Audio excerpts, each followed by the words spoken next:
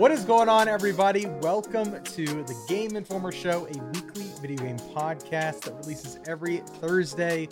I've messed up the intro. I don't know what the heck I'm doing. I went out of the country and I came back and I can't even remember the intro to this show that's how they do the intro over there where we were. You got it mixed up. You're right, yeah, because of the translate between you translate from English to Swedish and then back, and you kind of lose something in translation, and the translation and then the follow-up translation back to the original language.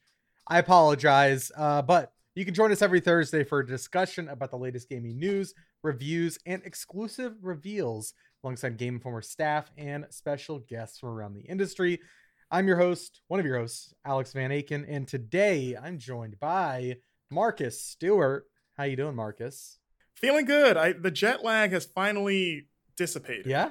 I'm back to normal. I'm back to America time. America aura has re-enveloped me. East Coast time. Yeah. You know, I'm back. When Wes and I went to France, because that's my most recent Europe trip besides this one, I came home and I was like, you know, I think I like America better, or at least I like Minnesota better. Like, I just like the creature comforts, right? Going to So you're saying you like Minnesota better than the entire Oh, union? no, just Bordeaux, France. Like, I like Minnesota more than Bordeaux. Oh, okay. I was like, is this a secession talk? No, definitely not. But going to Sweden and Denmark, I'm not going to tell you what were you doing there. We got barbecue. That was one of the trips where I was like, I could live here. Like, this is really nice, you know? I had that too. I think about that. I don't know if you guys do the same where like everywhere you go, but I have that in the back of my mind of like, could I live here? If I like, how on the scale of like 1 to 10, how livable is this for me? Yeah. And I'd say over there, it was like in the 9s. What's have you been on a cover trip where you're like, this is the most beautiful place, I would want to live here, this is at the top of my list? Well, maybe not a cover trip, but a work trip. I mean, sorry. When I went to Montreal last year I went to see Gotham Knights at WB and spent a few days just walking around. Like, my hotel was kind of, I guess, in the downtown area, but it was like in a really nice area, artsy, a lot of food, and like I was like right next to a big cathedral. Don't remember the name of it, but I remember walking around there on my free day and was like, yeah, I could, you know, you do that kind of like to yourself, like, I could see myself here. I start looking at people and then picturing my face on their face of like, what if I was that gentleman there? What if I body swapped with him? Yeah, I have that thought all the time. He's got, what if I supplanted him and took his family? Yeah. And his car, his identity. You hitman him. Yeah, I was trying to frisk him for his credit card info of like, let's make this happen. Let's just go all the way. Get his social, or I guess Canadians don't have social security numbers, I guess. Right? Do we? If you're Canadian, like please write in. It's wait, did you say Canadian? Oh, it's like that's a different country. Grenadian. My grandfather's Grenadian. He served in the war. Right. That's what they call the vets. Yeah. We're also joined and rounded out by the Newstown himself, Wesley LeBlanc. How you doing, Wes? I'm doing good. It's great. Love is Blind is back. Yes, that it is. Life is good. Yes, it is. And I'm happy. What episode are you on? Episode 5, the first of their honeymoon when they're in the like resort. Okay. So I've still got like 5 episodes to catch up on. Yeah, I'm ahead. But I think I'm 2 away from the weddings. I'm trying to do it fast because TikTok is. I'm seeing a lot of good TikToks. I know. And I don't want to get spoiled, but I've been seeing some TikToks about Izzy. Then I'm like, I got to get to this. Yeah, that checks out. He's something. Yeah. It's a strange season. It's not as immediately messy. Like, I'm like, okay, maybe these are like all decent people, and then I'm like, okay, gets there. actually, I don't know. It's starting to be a red flag. That's a red flag, and this guy's always got some kind of American flag shorts or shoes or a shirt on. Oh my god, looks like Robin Williams. There's a lot what going on. What was his name again? I was tweeting about him the other day. JP, dude. It stands for poop, just poopy. That's his personality. Well, I'm glad Love is Blind is back, but we're officially in October. We're recording this October 10th. We're going to be talking about Lords of the Fallen today. Wes reviewed it for us. He beat it after nearly 50 hours playing it. So he's going to be diving into that. And then we're going to talk about our backlog lists that each of us really need to get to before Game of the Year season starts, because as part of our job, we have to weigh in and vote on what we think are the best games of the year or our favorite games of the year. Sometimes those lines kind of get blurred. But we're each going to be bringing 5-ish to the table. And I figure this is Marcus' idea. I figured Marcus probably thought it was great for people to hear what we were interested in going back to playing. That might inspire you to do the same, or maybe not. And then we've got a lot of listener questions. Marcus reached out on Discord, and a lot of folks talking about backlogs, asking about recommendations for games, asking about how to deal with tendinitis in gaming. It's which I have experience in doing. It's gonna be a fun episode. And let's have some fun. Yeah, tendinitis. Let's freaking go, dude. LFG. That wasn't the rallying cry, but yeah. Real quick before we get into all that discussion, if you want to support Game Informer, go grab a single issue at your local GameStop, or go to GameStop.com/Game Informer. Scroll past our recent reviews, and you'll see all the magazines that we have available physically. Or you can go to GameInformer.com/magazine, sign up for a digital subscription, and you get the digital magazine every single cycle as part of that issue, as part of that subscription. I do want to say, starting with issue 360, which is our Assassin's Creed Mirage issue, the price is going to be $7.99. That is an increase from $5.99 for the physical issues. There's going to be that's all I'm going to say for now, but it's well worth $7.99.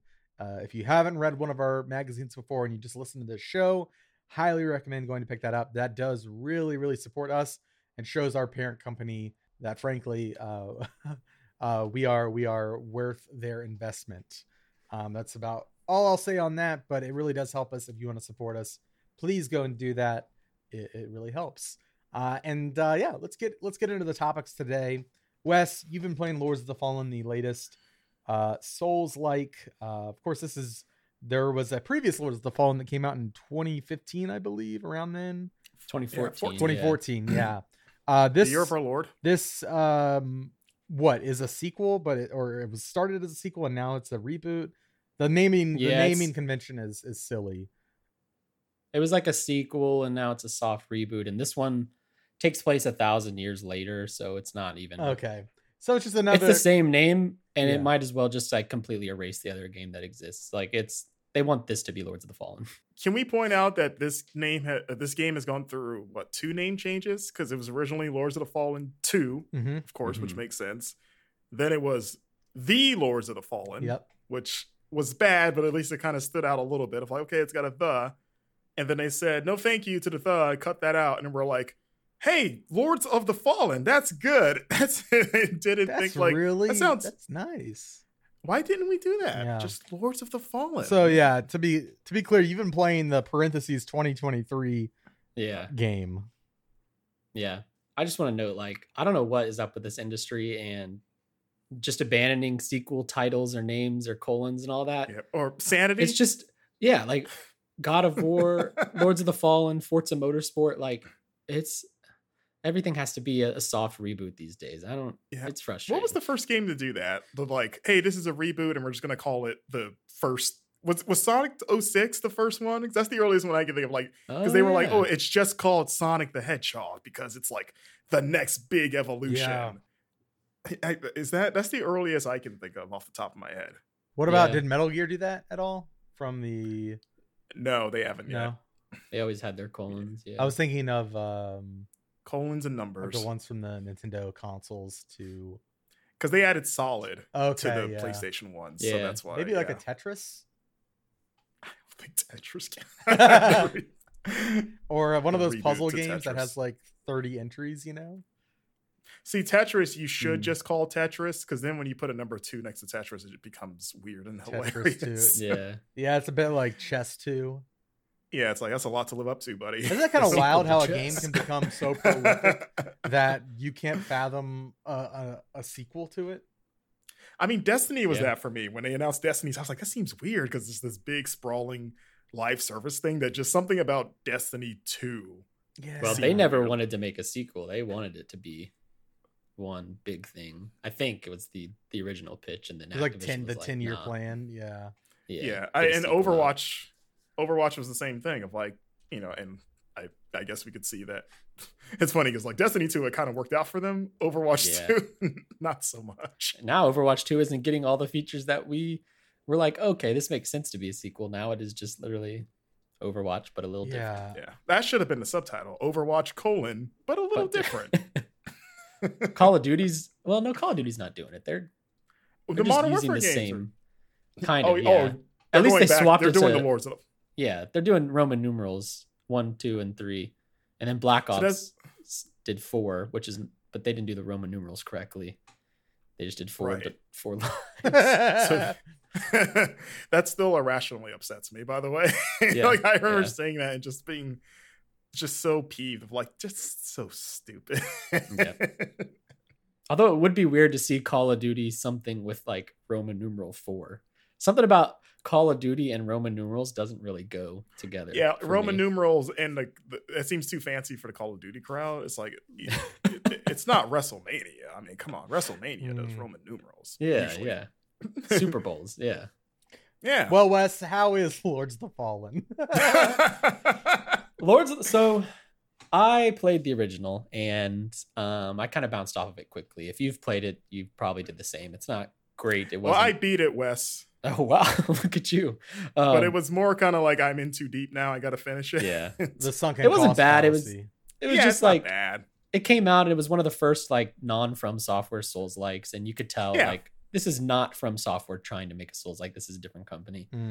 Its sequel, however, has been long in development, and it's finally out tomorrow when you're watching this, October 13th, spooky, Friday the 13th.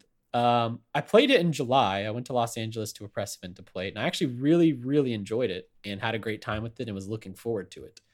Unfortunately, after spending 50 hours with it in 6 days, mind you, I did that on my own. My bosses encouraged me to not do it but they gave us a week with code, and I wanted to have it up in embargo, so I spent my entire weekend playing it, regrettably.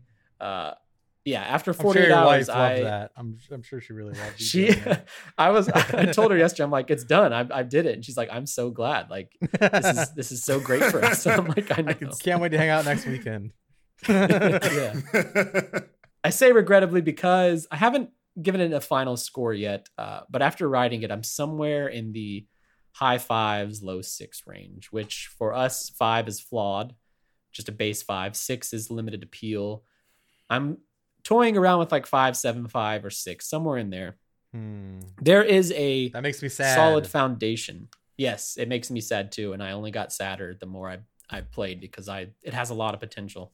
There's a solid foundation here, and I hope this team gets another shot to make a game like this because they've got a lot of the right ingredients. It just didn't come together beyond that foundation into something enjoyable. Right. This was this is a different team because the original team was Deck 9, right? Yeah, they did they just put out Atlas Fallen. The Surge. The Surge. They did the Surge series, yeah. Yeah, and then they just put out Atlas Fallen a month or so ago. This is Hexworks, which I don't know what games they've done off the top of my head. Actually, they are a CI Games, which CI Games is the publisher. Founded studio. They were founded in 2020 specifically for this game, actually. Notably, CI Games, didn't they just get hit with layoffs? I don't know, but it wouldn't. It's hard to keep up. Yeah, it wouldn't surprise me. Honestly, I've lost track of. We wrote like I am wrong. last year. I am wrong. Okay. I saw I think they might be hiring actually. It's hard, there's so many of those posts happening. Yeah. So like it starts really good, and what I played in my preview was actually just the beginning of the game. I found out. And I really enjoyed it. And even playing this, I was like, oh yes, this is great. I remember playing this. I'm enjoying it, and it's all working. The combat feels good. The exploration's really nice. It's a pretty game. It has all the I don't want to say tropes, but like the usual suspects of a Souls-like that I want to see in a Souls-like.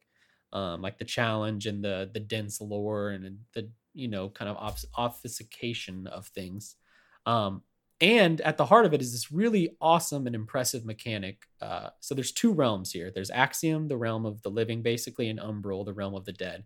And you have a special lamp that when you shine it forward, you can look into the realm of the dead in real time. So I could be in the realm of living and, oh, there's a wall here. I can't go forward. I shine my light and I can see in the realm of the dead, there is no wall there. So I keep the light up and I walk through the wall. And it's like, because I like kind of peered into the realm of the dead. And you can even fully transport yourself into the realm of the dead, which has more enemies, chests to find, different platforming elements. But once you're there, you have to find a special thing on the ground, basically like a mini bonfire type of thing, to get you back into Axiom. Very cool, very impressive. I played on PC, but I know it works on PS5 because I've played the PS5 version as well. It's like one of those mechanics that feels new gen, even though we're like 3 years into this gen. Yeah, it's becoming a popular thing. Maybe it's because of the nature of how SSDs work. It can run like multiple worlds at environments. I mean, if you even think about like the early Ratchet and Clank, that was like one of the early this gen. That was like one of the big features. And, or even like I feel like the medium. Yeah, I was gonna say like that was a big thing. We're seeing that with Alan Wake 2's messing around with that. Yeah, it's a cool mechanic, and I'm cool with more developers doing it more because I think it's really fun and exciting. And in the beginning, I'm like, this is awesome. It's like when you die, you get transported to Umbral, so you have a second chance at life. Like if you can survive and hit that bonfire to get back out into the realm of the living, you don't die, and you get to keep your vigor, which is like your souls or blood equivalent. And it's nice. And there's like, oh, I can't progress in the realm of the living. Let me go to the realm of the dead. Oh, perfect. There's a bridge here I can go through. Or I can pull that platform towards me and walk across it now. It does a lot of cool stuff. But I'm playing more. I'm enjoying the exploration. I'm enjoying the combat. I'm seeing new enemies, new bosses, new mechanics are being introduced. And then I hit it's basically the halfway point. There wasn't like a set moment, but I've kind of realized about 25 hours in that like, okay, it's starting to lose a little steam. I'm seeing a lot of the same enemies. Umbral is not that fascinating anymore. It's just reusing enemies. Many bosses quickly become standard mob enemies. The bosses aren't that interesting. Like I'm not seeing anything new.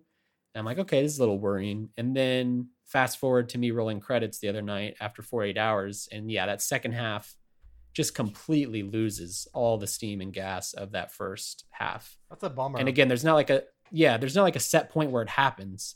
Just looking back, I'm like, yeah, after halfway, I stopped being wowed. And the game got very repetitious and the environments weren't as interesting. And I found myself just sprinting to the next bonfire. You think they ran out of budget, like in terms of like dev time? Like, all right, we've got, or maybe the game's scope was like too big. There is like definitely an element of like feature creep, I think, in here. Like there is a lot going on and you will be like, there's a shocking amount of tutorials in the beginning because there's just so much happening. Is it an open world or is it like one kind of like Dark Souls 1-ish, like just like interconnected area? Like it's definitely closer to like Dark Souls 1-ish. It's a little bigger and a little wider, but it's kind of mostly linear. So your goal is there's 5 beacons you need to light in the world. And they're like shining red in the sky and you can see them all around the land, which is Mornstead. And yeah, it's a pretty linear path from beacon to beacon, but there is like plenty of exploration on side paths and you can go for this beacon over this beacon, which I didn't even realize. I just, in talking to someone else, they went to this beacon before me. But yeah, it's Dark Souls-ish, where when you finish the game, you realize, okay, everything's connected. I could walk from the start of the game to the end of the game in one perfect, like, not loop, but it's not like an open world like Elden Ring where there's different lands and stuff like that. It's one big open area that you can kind of get through. And it just really, it's like the biggest example I've played in a while of it just completely loses everything it has going for it in that second half. And then when it's lost everything going for it, when I'm not seeing anything new and I'm not having fun exploring, it does something which is like the biggest flaw I think a Souls-like can make, which is mistake like carefully crafted challenge of a Souls-like, something that From Software's, they're the masters at. And it mistakes that for, let's add more enemies. And so it's very hard. It's a very hard game, but not in a fun way, not in a challenging way, not in a way where I'm like, I'm getting better, I'm learning the moves, I can do this. It's just okay, there's a staircase I have to go up, and there's 15 enemies on that staircase, and they all hit me and stun lock me, and I can't lock onto one of them because there's 15, and it's just a mess. I'm like, this is BS. Like, it's not fun. It feels unfair. It feels artificially challenging, and that happens so often in the back half that like I really am just sprinting through enemies trying to find the next bonfire because I have no interest in trying to attack 15 at once because you can't. It's not, the game does not develop to fight 15 enemies at once. You want at that stage in the game, you want a 1 or 2 very beefy enemies to focus on. Yeah, or even like, it's just, I mean, they could have made it work. Like you could fight 15 enemies at once, I guess, but like mechanically it's not there. You lock on and your dude very much hits like one enemy at a time. And sometimes they catch stray hits. But while you're attacking that one enemy, the other 14 are all slashing at you. And it's like, I don't know what I'm supposed to do to prevent that. I can block one of the attacks, but then the 15 that are on my back are hitting me, or the 3 over here on my side. And then I'm also in a staircase, so there's like no escape. You can't roll through enemies often. Like they lock you into place. You can't just roll and push them out of the way. And then like on top of that, a lot of these enemies are super frustrating to deal with. Like ones that use magic can snipe you from so far away that it's BS. Like you think you're like completely in safe distance and they're shooting magic from a spot you can't even see anymore. Sometimes the magic goes through walls and kills me while I'm like climbing up a castle barracks or something. Other times these enemies will follow you for minutes. Like, you know how in a From game you can run or not a From game, in a lot of games, you can just run from an enemy and after like 30, 40 seconds, you've cleared past their area and you're good. And you kind of rely on that. That's part of the gameplay experience. Not here. These people will follow you to the end of the earth. And it is so frustrating because I'm like, maybe I am supposed to sprint through here. There's 15 enemies. There's no world where I'm supposed to like take on all 15 of them here. So maybe the game's telling me to sprint. So I do that. And then I look behind me and all 50, I've got a mob coming after me. And they've been following me for like 2 minutes. Yeah. And new ones coming. And I'm like, their friends were like, whoa, what's going on over there? Yeah. It was just so frustrating. Like, I want to see a video of that. That sounds like a nice Benny Hill chase. I should capture some so we can do something with it. Cause like it's wild. And it sucks. Cause it's like, I love how hard Souls-likes are. And I love the challenge. And I love organically becoming more powerful, learning their moves, learning how to parry this specific attack at this specific moment to defeat them. And then in Lords of the Fallen, I just don't get any of that. Its version of challenge just feels so artificial and unfair. And it makes the back half of the game a complete slog. I don't know why specifically that back half, but it's just, I stopped seeing new enemies. The world became a lot less interesting. Bosses weren't interesting anymore. And so like, yeah, it just was a slog. I mean, it was an exhausting slog. And by the time I finished the game, when I rolled credits, I was so happy to be done with the game, and not in a like, oh, I've finished God of War and this was awesome and nobody can spoil it for me type of thing. It was just like I'm done, delete from library, uninstall. I don't want anything to do with this game anymore. Like and that's a shame because I had really high hopes and there's something really solid here. It just did not come together after rolling credits. Man, that's too bad because I was excited for this game too. I remember reading your preview from a few months ago and you seemed pretty high on it. And like I said, the first one was like, it wasn't bad. It was just kind of bland, but it was like solid. Like there was a foundation there. And I just hope that after years of like, not only more From Software games, but just other From Souls-likes, that's like, okay, they've got a lot of things to pull from in terms of like do's and don'ts and just ideas. And especially this year where the kind of the other bummer is that this was one of sort of the big 3 for like Souls-likes, and 2 out of 3 of them wound up being good. The other 2 being Wulong Fallen Dynasty, and then Lies of P, which, you know, that one seemed to be a pleasant surprise for a lot of people. So it was like, okay, this is the last one. Let's see if we can make it 3 for 3, baby. And then it's like, nope. Wulong was like our Sekiro. Lies of P was our Bloodborne looking game. It plays a little more like Sekiro. And this was supposed to be our Souls. And yeah, it did not. Compared to those two, I loved Wo Long like a lot. And Lies of P, I gave my highest score here. I gave it a 9.5. I adore that game. It's one of my favorites of the year. And then playing this, I was just like, man, we're not going 3 for 3 this year. Yeah, it's like not a good year to not make a good Souls-like, unfortunately. Oh, I can say shout out real quick, no disrespect, Blasphemous 2. You know, it's a 2D one of those. Yeah. But yeah, that game's apparently really good.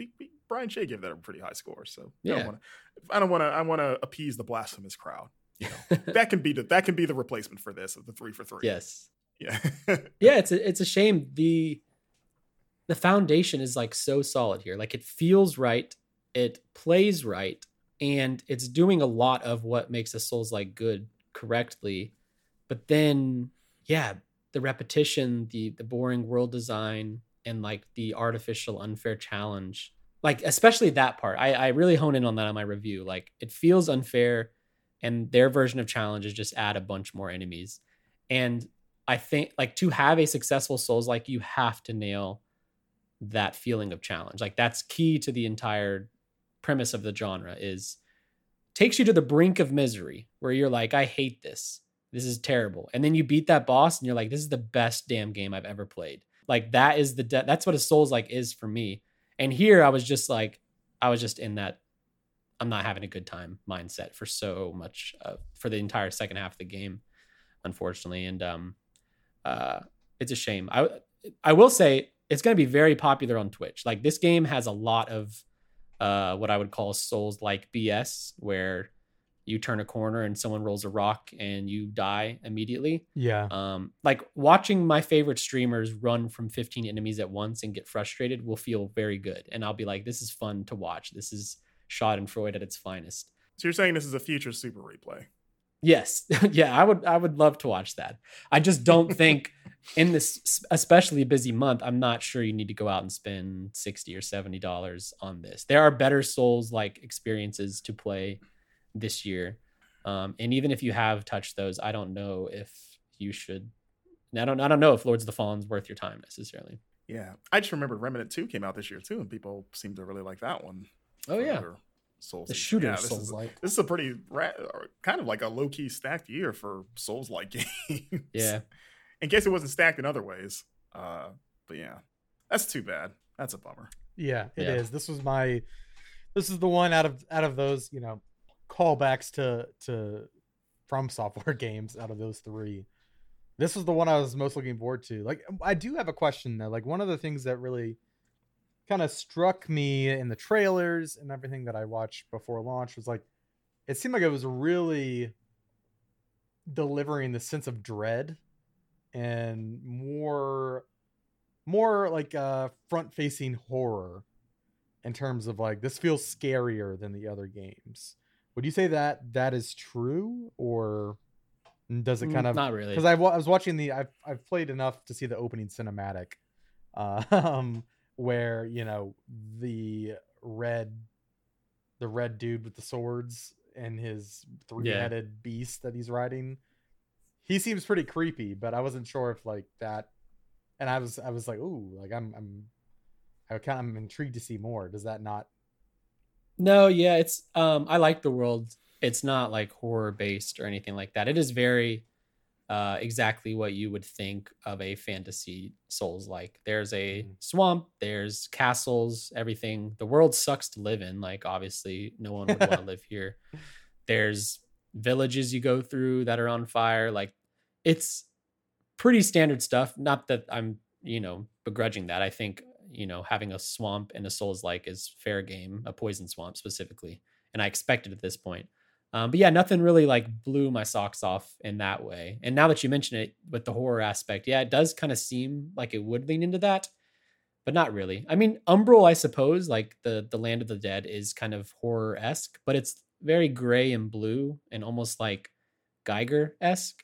Reminds me of Scorn a little bit, which isn't like particularly horrifying or scary to me. It's so yeah. I'm a baby. I mean, this got it. Cool. Yeah. You're just a baby. You need to get good, Scrub. Yeah. Hey, how about you go watch some more horror movies and then get back to us, huh, Alex? Any other thoughts, Wes? Wrapping up, Do you have any advice on builds or anything like that to have the most fun in this thing? So I did like a pretty straightforward strength build, which is unusual for me. I actually typically go magic in these games. Okay.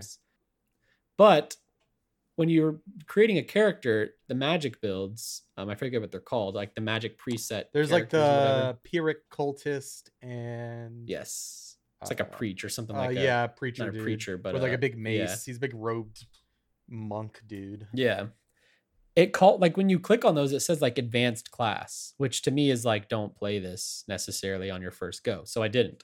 I did like a strength build with the Black Feather Ranger guy who's like the Bloodborne looking dude from trailers. Yeah. And then I get into the game and I'm like, I kind of wish I did magic because so much of I'm picking up a lot of spells. I'm picking up pendants and rings that are, based around magic. Even items. Every item you pick up has like a half sentence explanation of what it is, just, par for the course. And then it says to learn more, increase your radiance or your inferno, which is like your magic stats. So you have to like increase those 2 magic stats to learn more about the item that you have, which is frustrating for me because like when you commit to a strength build, you don't mess with magic at all. Like you got to put everything into strength. And so I did. And I felt like I shouldn't have. I felt like I should have gone magic. So if you've played a Souls-like before and feel pretty confident, I would, give magic a go. I don't know how magic plays too much in this game. I toyed with it a bit, but I was already too committed to strength. But yeah, I'd maybe give that a go. And then also I just want to say like, I obsess over beating games. Like when I start a game, I really commit to beating it, even if I'm not having a great time. But if you're someone who like doesn't, and you'd be fine with just playing 20 hours of a Souls-like and not worrying about beating it, I think you might actually have a good time with Lords of the Fallen. Those first 20 to 25 hours, like those first 24 hours, I really had a good time. And it does a lot of cool things and it's really neat. It just has a huge and very hard fall off. So if you were excited about this, maybe give it a shot. You'll have like half a good experience. And then what that second half does to you will vary. If it's like me, it kind of taints the entire game for me. But, maybe you'll have a good 20, 25 hours with it and call it a day when it starts to get frustrating. Well, cool. Well, before we transition to our backlog lists, I did want to talk about a game I have been playing, which I realized after we'd started recording. But I've been playing Cocoon, which Kyle talked about.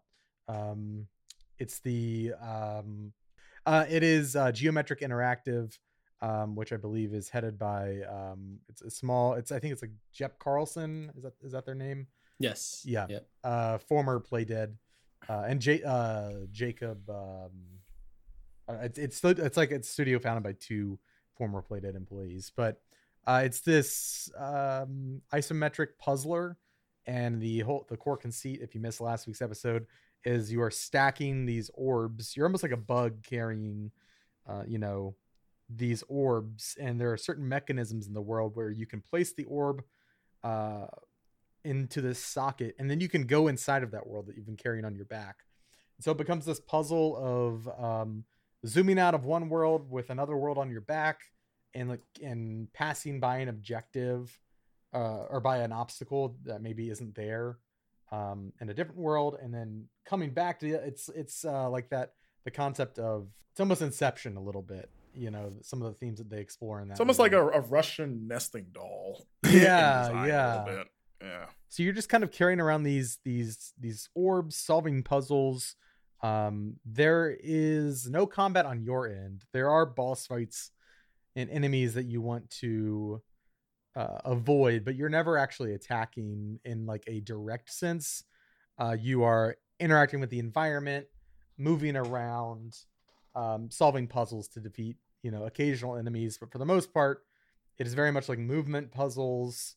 There's a really cool puzzle system that they have in the game that involves throwing an orb into a series of tubes, and you have to run through the environment and press buttons to move the tubes in a certain way so that the ball makes it to its destination, and it like powers up a machine that you can then use to, move past an obstacle or unlock a new power, that kind of thing.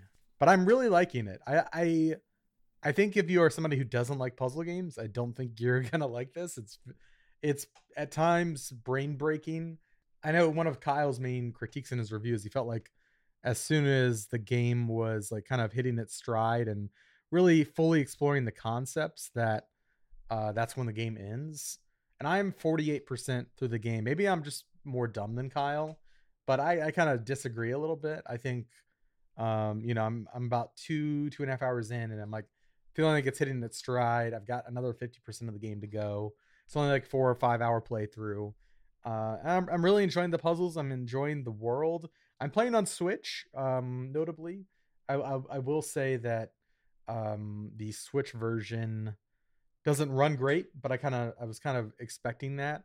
There's a lot of really complex animations going on in this game, and a lot of particles as well, and that's when the Switch kind of noticeably drops frames. But like the actual gameplay portions, when those animations aren't going on, it's been fine. And it was one of those games, like, we've got so much stuff coming out. I wanted to make time for this. That's why I picked it up on Switch and played it on my flight to Sweden. And so if you're in that boat, you're looking for something bite-sized and really interesting and different, that's exactly what Cocoon is. I think, again, if you don't like those isometric, action puzzle games sort of vibe, this probably isn't your game. There's really not a narrative. That's actually one of my main, I don't even know if it's a critique or an observation. I haven't decided yet. But there is not really like a narrative that is pulling you through this experience.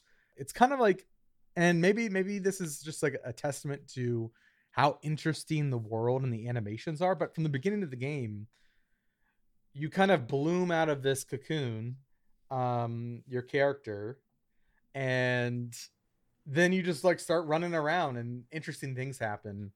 And you're kind of just like, oh, I did something. I got feedback. It's very basic, I guess, game design. Like, I did something. I got some sort of feedback. I want to do that again to see what the next feedback is going to be.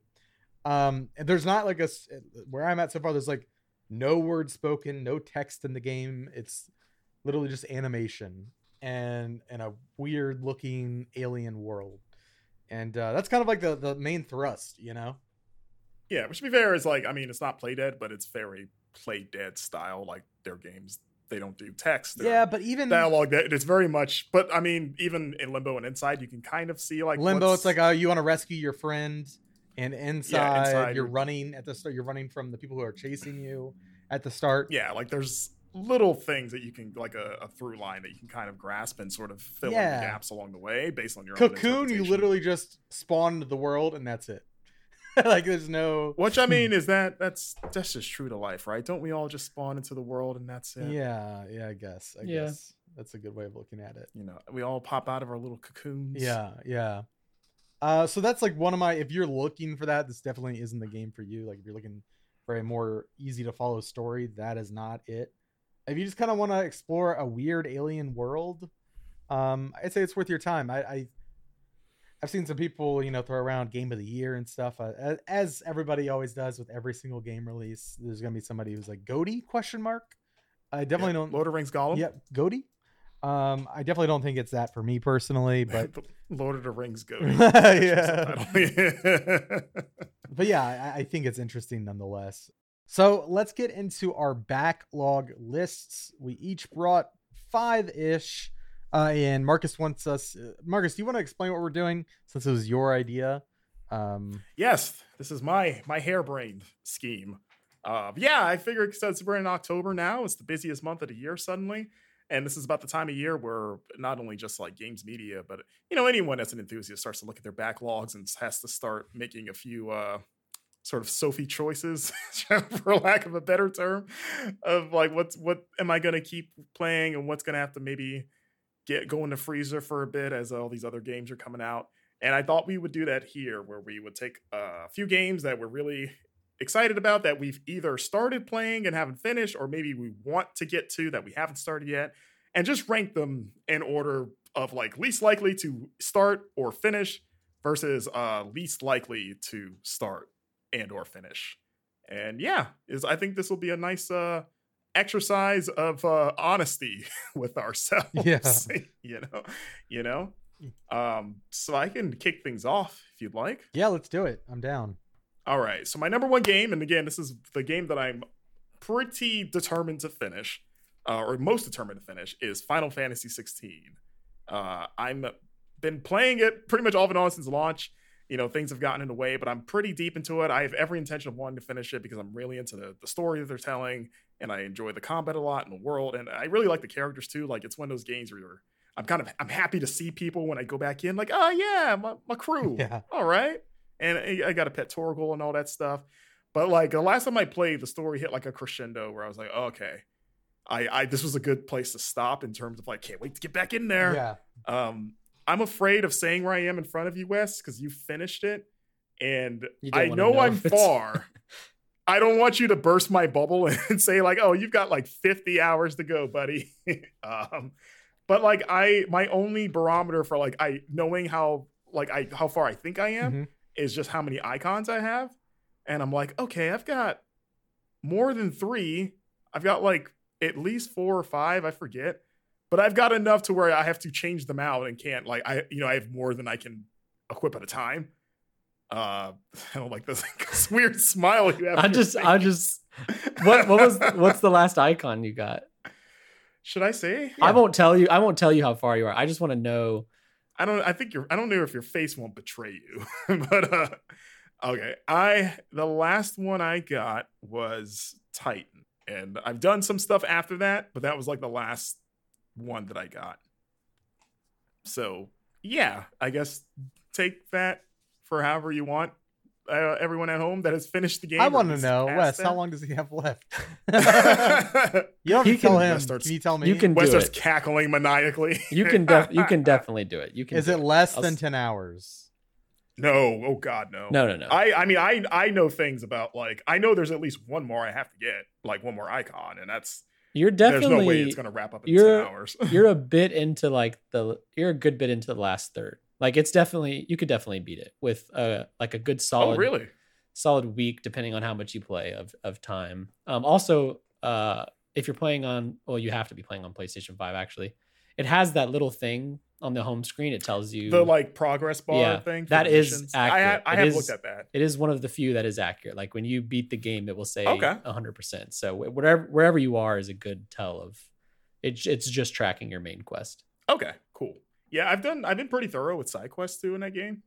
Even though a lot of them aren't like anything amazing, but it's one of those games where there have been a few that have been actually really good. So now because of those few, it's like, well, now I have to do all of them because there might be other like, exceptions, right? Yeah. MSQ only all the way through. No, you got to do the ones that have the exclamation mark. They know some of their side quests suck. You definitely want to do those. So they're like, just do the ones with the exclamation mark. Those are worth it. Yeah, for sure. But yeah, that's Final Fantasy 16 of any other game on my list. That's the one that I'm most confident and the most sort of like driven to finish. And that's just me being a huge Final Fantasy fan. Wes, what's your most likely to finish? My number one is a game I have not started, but I need to play it before the end of the year. I exclusively pick games I haven't started for mine. Okay, yeah. Mine's Armored Core 6. As you might have guessed from the discussion we previously had on this podcast, I really like Souls-like games. And I know Armored Core is not quite as Souls-like, but it is in that same vein. And I really want to play it. I really like From Software games. I've never played an Armored Core. It looks cool. All my friends who have never played an Armored Core really love it. And I think it has a shot of being in my top 10. So I'm going to commit to starting and beating it. And it seems like a pretty simple beat, like 20, 25 hours. Yeah. I think it depends on because I know I've heard there's a lot of side stuff. Mm-hmm. But if you like mainline it seems pretty doable. Are you an ending sicko? Are you going to try to get like different endings? Because I've heard the game is longer or shorter depending on the choices you make and where missions you decide to do. I'm a platinum sicko, which is potentially worse than being an ending sicko. So it is. It's much worse. I might. I know a few of you, might and do you're that. all sick in the head. We are, yeah. We ruined. I games used to be by one of platinum you, but I got healed. I'm jealous. I it took me 102 hours to get the platinum in Final Fantasy 16. I used to buy games just so that my score would go up. Oh, I've actually. Like if it was an easy one. Did you buy that Avatar game that was like notoriously easy to get like a I remember game of score? Oh, the Avatar one, back on the 360. Yeah. Peter Jackson's. I rented it. Oh yeah, I got the 1,000 on Peter Jackson's King Kong without even trying. I remember one time I played one game of Madden 09. Was it Madden 09 or Madden 06? No, it was Madden 09, and I got like 700 gamer score in one game. And I was like, this game rules. I like football now. Yeah. My number one is Viewfinder. Again, I haven't started it, but it's high on my list. I've been following the game since its early, tweets for Screenshot Saturday and stuff on social media. And I like puzzle games. That one in particular has to do with the camera, which I like. I like cameras, and I hear it's like not too long. So no, it's like because I finished it. Yeah. It's probably like 4 hours. Yeah, perfect. So that's number one on mine. Marcus, what is your number two? My number two is Sea of Stars, which I started on the flight for our trip that we just got back from Alex. That's pretty much the game I played the most. And I'm like 7 hours or so in. So I still got like a decent ways to go. But the game, from what I keep hearing, is about 20, 25 hours, like totally doable. Yeah. And I'm also really liking it. Like I want to see the end of that game because I've been having a really great time with it. So yeah, not much more to say about it for now. Like I'm still like, things are still opening up, but like I said, I've enjoyed what I played. And yeah, that's one I definitely want to be able to talk about at length when our Game of the Year discussions start. So yep, Sea of Stars, baby. Wes, what about you? My number two is Tears of the Kingdom, which I don't actually know if I'm going to beat that game by the end of the year. I don't know if I want to. I mean, what? Because like I can mainline it so that I can say I beat it, but that's not really how I want to play this game. I kind of just want to beat it one day. That said, can I ask can we do the reverse of like, can you guys tell me where you are? I have done. Or is it too? Or how many regions have you done? All the regions? I've done one of the main shrines, and I just got to my second one. But I'm like 50 hours in. I've played enough to know it is going to be in my top 10, probably very high. Sure. So I'm not sure I need to beat it, but I want to. Yeah, I've fully completed 2, and then I'm halfway through the other 2 temples. What are you doing them? It's a long It's a long story. I started the sand one, and then for a charity stream, I had to go to the mountain and the volcano, and so I started doing that for reasons related to the stream. But I'm gonna go back and finish the sand one. I'm like in the temple proper now. Like I've done the whole lead up and everything, and I'm like I'm actively trying to solve that temple. So I think I could probably beat it in like a weekend. I didn't. If you mainlined it, I guess you could. I when I play Tears of the Kingdom, I typically have pretty long sessions. It's a Goblin Road game. But I mean, like, sure. I'm saying you would have to mainline it and do nothing else. The way I play Zelda game, like these kind of Zelda games, I mainline it and then I work on completing everything after that. Like I'll go back and continue to do shrines. Interesting. Okay, so I'm the kind of person that like if I beat the story, I lose a lot of steam for going back. With very rare exceptions. Even if it's stuff I know, like I've started, it's like, oh, this seems cool, but like something about seeing credits is like it's trained my brain to be like, all right, it's time to move on. Yeah. Because I have finished Tears of the Kingdom, and this has been one of the rare exceptions where I have gone back to clean some stuff up. In that case, I don't know. That's a good point. Maybe I just won't finish it, and like it's like in my top 3 right now. Do you guys have the Master Sword? No. Oh, okay. I was like, at least get the Master Sword. I've seen some spoilers for the moment alone. Yeah, I've seen some spoilers, and I'm really bummed that I haven't seen anything, and I'm tired of hearing about how good the ending is. And I'm hearing about this. I was gonna say the ending too is great, but I was like, I don't know if you'll get there. But at least the Master Sword is another exceptional moment. So it's like I've heard the song that plays near the end of the game is like one of the best video game songs of all time. Like I've heard multiple people say like they were tearing up listening to it, and I am a big sucker. I know you're a big music guy. Yeah. I could say I could see it getting you, Wes. I'm very excited. It is really good. Yeah. Yeah. One day. I think I'm going to finish Tears of the Kingdom. Breath of the Wild is like one of my favorite games ever. I want to get a Breath of the Wild tattoo still. I'm gonna finish Tears of the Kingdom. I'm just savoring it. Can the Breath of the Wild tattoo just be a like barely filled stamina meter? Perfect. Yeah. I was thinking it would be the number of shrines I've completed.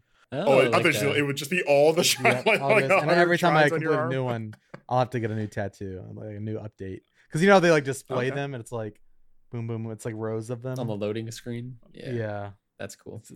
That's not really what I'm gonna do. No, I think it's like 140. Yeah, but I didn't include that or Baldur's Gate 3 on my list because I'm actively playing those, and I'm gonna beat them. Again, I focus on games I haven't started. You're confidently saying you're going to beat them. Yeah. Okay. Those are my top 2 right now that I want to finish. Okay. It's funny because my number 3 is Baldur's Gate 3. I'm not nearly as far as you. I didn't do my number 2, but that's fine. You keep going. Wait, didn't you? Oh, I'm sorry. No, it's fine. It's fine, Marcus. I'll do my number 2 and 3 together at the end. Wait, where was Tears? Or is Tears not on your list? No.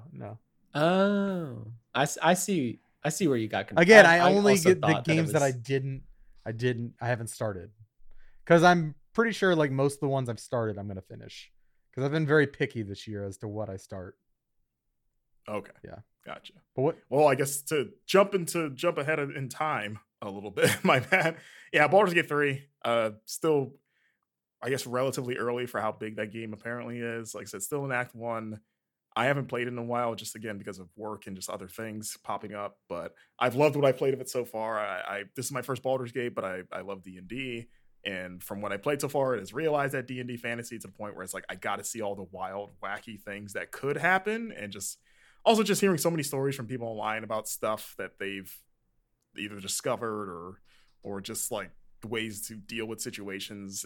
That's the main thing that makes me want to keep going back and finishing. I really need you to finish it because I don't want to get to a situation at the end of the year where I'm vying for this as the best game and nobody else has finished it. That kind of thing. I think a few of us have started it, but has anyone on staff finished it? I think I'm closest. Are you the furthest? Yeah. Okay. You think Miller should have started, right? He started. He did an op-ed on it. Yeah. Okay. You think I wonder if he's done. I don't think he has enough time to be done. I'm like a couple hours into it, and I know it will grab me, but it didn't immediately grab me because this is not the type of game that can grab you in an hour or two, just because it's so involved. And I just don't. There's no world where I beat it this year. I want to put like 100 hours into it, and to play it properly, I won't be able to do that before the end of the year. And also, a little inside baseball. We have to know our game of the year stuff a little earlier. By early December now. Yeah, last year it was like late January and it was amazing. And now I'm like Marcus mentioned earlier, this really is like Sophie's Choice time. I don't like it. It's like, you're taking Baldur's Gate 3 out back with a shotgun. And then some of us have to play 50 hours of a game that they give us 6. And then they cry because they could put 50 hours into Baldur's Gate 3. Yeah, that's a good point. So yeah, Alex, you go ahead. Do your number 2 and number 3 now. Well, Wes, give me your number 3 real quick. My number 3 quick one is Sea of Stars. Haven't started it, but it's got everything I love about those kind of games, and I know I'll love it, so I'm gonna beat it. My number 2 is Shadow Gambit: The Cursed Crew. It's a tactical stealth game. I'm told by Leo Vader that there's some immersive sim elements in it. And it looks really cool, and it's got really good reviews on Steam. When did it come out? I'm looking. It's like 2 months ago, yeah, something like that. It wasn't over the summer. August 17th is when it came out. So yeah, I really want to play that game. And it's like the studio closed after that. Yeah, I was gonna say, wait, what? Really? Yeah, they closed.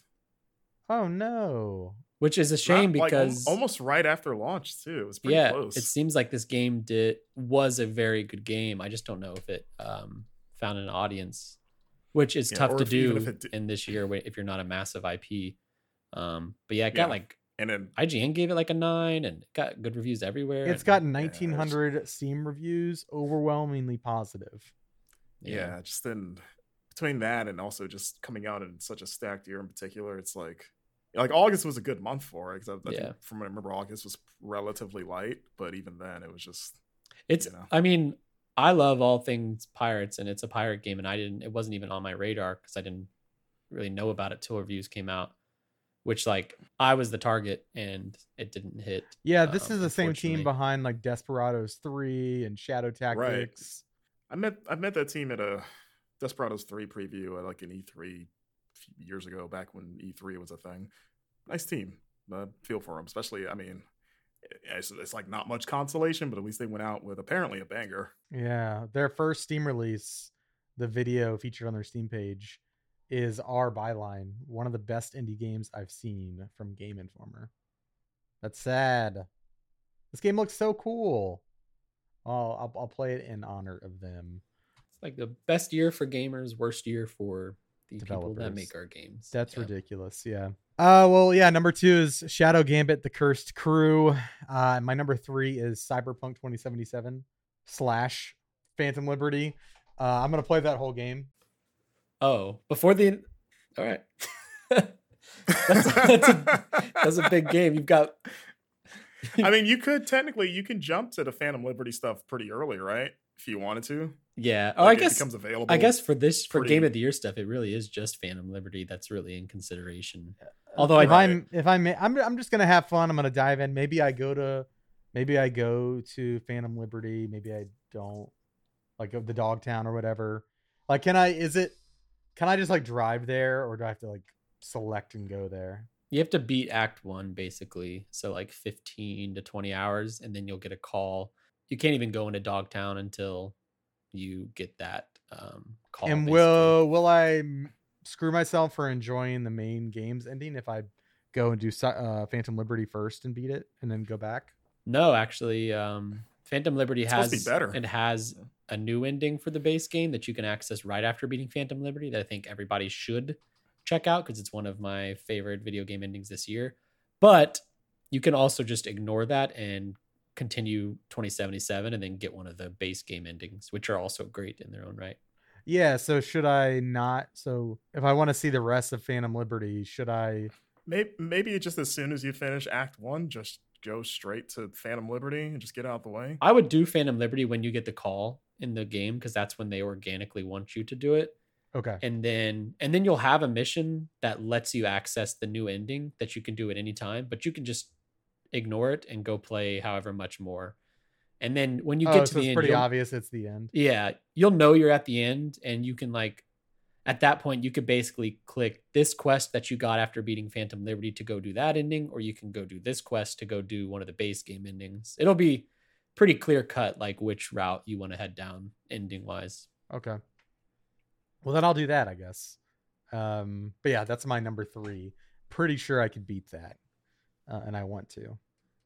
Marcus, what's your number 4? My number 4 is Lies of P. Yeah. Which I have not started at all. But I got it installed. Every time I go on my PS5 dashboard, I'd see little Timothy Chalamet staring at me, inviting me into his dark world of puppets. I know I'm going to love that game just because I love Souls games, and the premise has always fascinated me, and then hearing just all the praise about it. It's one I definitely want to make time for, and it's moved up the queue. Just hearing how good it apparently is. It's lower on my list just because it's the only one I have not touched yet at all.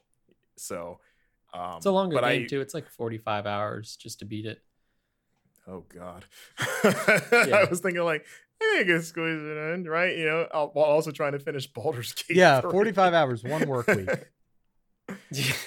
How many work weeks? I mean, I guess that's one way to frame. Like 4. Don't say that. I like to pretend that there's more time than there actually is. I think you might have 6 or 7. I don't like seeing it laid out in front of me. It's like, no, there's. My brain likes to pretend we live in like a hyperbolic time chamber-esque calendar. I need more people to beat this game. It does not have the best ending of the year, which is sometimes an award we do in the magazine. I kind of want to just go YouTube it right now. I want to pitch like most wild ending because it is the wildest ending. Like I have never reacted that way to a game's ending. And I go and watch videos of people seeing the ending for the first time just because it brings me so much joy. It's so awesome.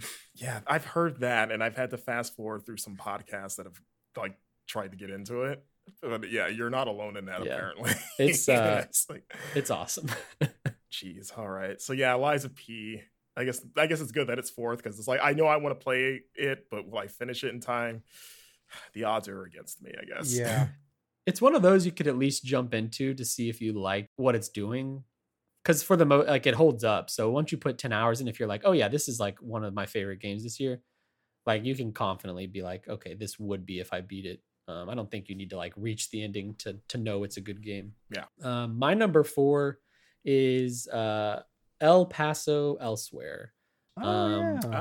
Which is this indie game I've been hearing lots of good things about. I don't even know too much about it. Strange Scaffold is the developer. Yes. Yep. Yeah. I listened to him on a Remap Radio podcast recently. It seems really cool. And yeah, I just watched like a gameplay clip of it, and it looks awesome. And he did all the music himself, like original tracks. There's like rap and rock and like it's all him. And I think that is very awesome. And it's just one of those indie games that slipped under my radar that I know I'm going to love. So I definitely want to commit to beating it. Yeah, that game seems cool. Man, I should add that to my list. It's on Game Pass too, I think, which I just canceled. It is. But yeah, I canceled my Game Pass. Maybe I'll resub eventually. I still have mine. Once they get Call of Duty and Diablo 4, is what you're saying. I just got I hit a peak with my subscription services, you know? Same. Right. And of course Critical there's been like mass. several games that have come out that are like on Game Pass. I'm like, oh, Cocoon. It's like I quit during the holiday season. I know, that's so dumb of me. I should have quit in January. But it's kind of freeing to be like, well, I don't have that, so if I don't get a code, I'll have to either buy it or skip it. I'm becoming mortal again, Marcus. I've been told that Phil Spencer loses 1 month of his life for every cancellation of Game Pass. Oh, that's not good. It's like you're chipping away at his mortality. But does he gain vitality when you sign up? Yes, he's kind of so like Shang he's Tsung. gonna live for a long time.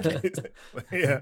It's not as big a deal as it sounds. Yeah. My number 4 is a game that came out early in the year, A Space for the Unbound. I want to play yes. that game. Yes. I've heard really good things about it. It seems like there might be themes of like loss and that kind of thing. I don't really know anything about it. I've just seen the artwork and the pixel art, and also the people who are just saying it's really well done. Yeah, I know Kyle's a really big fan of it. Okay, yeah. Like he finished it, and that would be on my list, but I think it wouldn't be just because it's like it's a shorter game. So it's like, okay, if I start it now, I could conceivably finish that in a timely manner. So I'm not as concerned about it. It's more like I have to remember to play that game. Yeah, it's apparently 10 hours long for the main quest.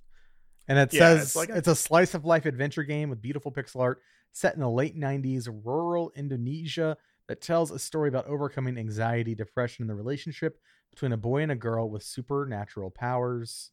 Yeah, that game it was one of the early sort of like indie surprises because it was like January, February when it came out. Yeah. But good call on that one. Yeah, that's at the top of my list.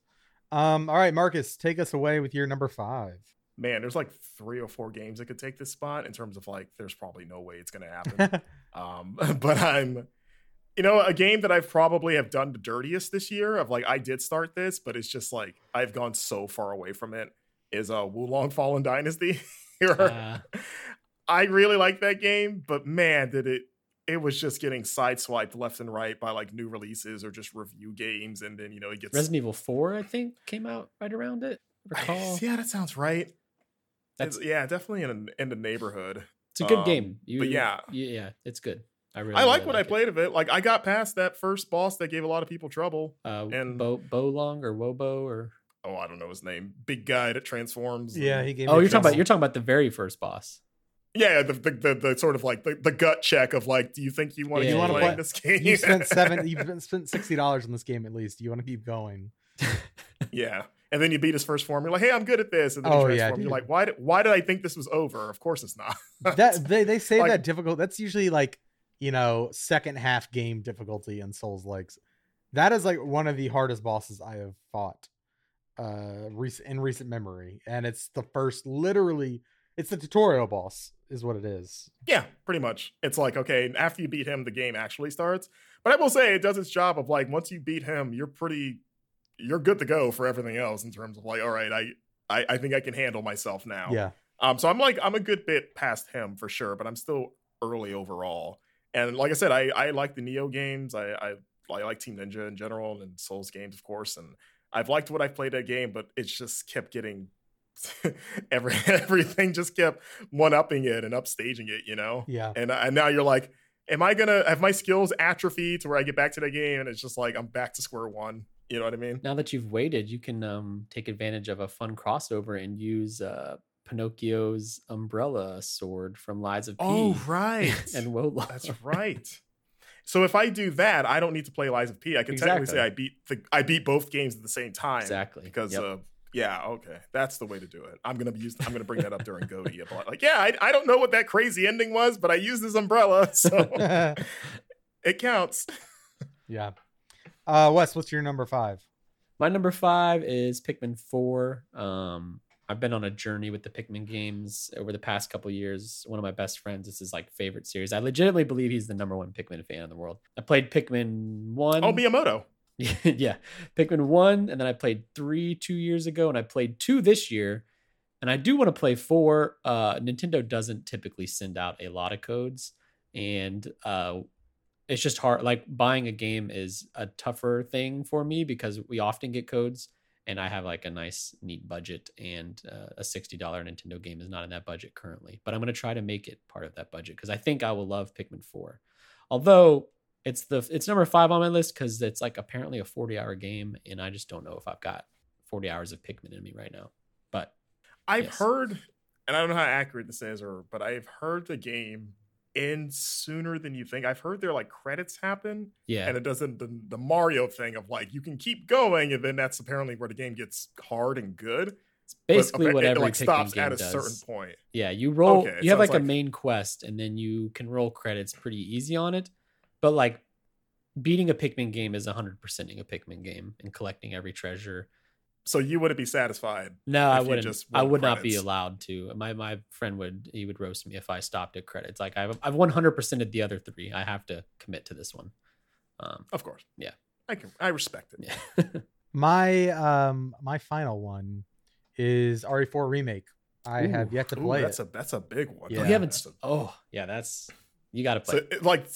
And like now you have that and DLC, separate ways DLC too, exactly. which I just wrapped up and is also very good. Like, are we counting that on our top 10? You think? RE4 Remake? It's weird because yeah.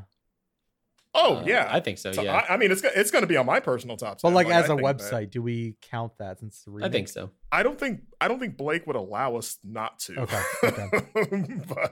but I mean, I would be with them of like, no, this is like they did a lot of stuff to that thing to where, you know, it's not like just like, oh, they just made it look nicer. Like they put in a lot of work to make that feel different, but like still like the same. It's weird to say, but I think I would pull for like, yes, it should be in contention. Okay, then that's my number 5 for sure. It was gonna be that or Sea of Stars, but I think I changed it to Remake. It seems like a significant game that I want to experience, and I really enjoyed interviewing Capcom about it on our cover trip. Yeah. God, that was this year, wasn't it? Yeah, it was in January. That was January. It was me and Alex in Osaka. That was literally the first week of January. Like we started the new year going to Osaka for that cover story. I want to say it was like January 6th or 7th that we flew out. Yeah. That's still my favorite rapid fire that we've done in recent years. With whenever you bust out the little baggy things. The merchant. Yeah. So good. We've got a pretty good rapid fire for our next cover that's not yet announced. Ooh. Yes. That I feel like I don't know if it rivals that. It was pretty fun. We got some good questions and some good back and forth. That's exciting. Well, let's get into listener questions. Now that we've wrapped up that, we have a lot of questions kind of about that topic. Before we do get into our listener questions, I do want to go over some housekeeping. Again, if you want to support Game Informer, you're enjoying this podcast, you want to support us, head over to GameStop.com/Game Informer. Scroll down a bit, you'll see our newest issues, and if you want to get a print version, you can buy them there. All past issues on there are $5.99, but starting with issue 360 and going forward for new issues, they'll be $7.99.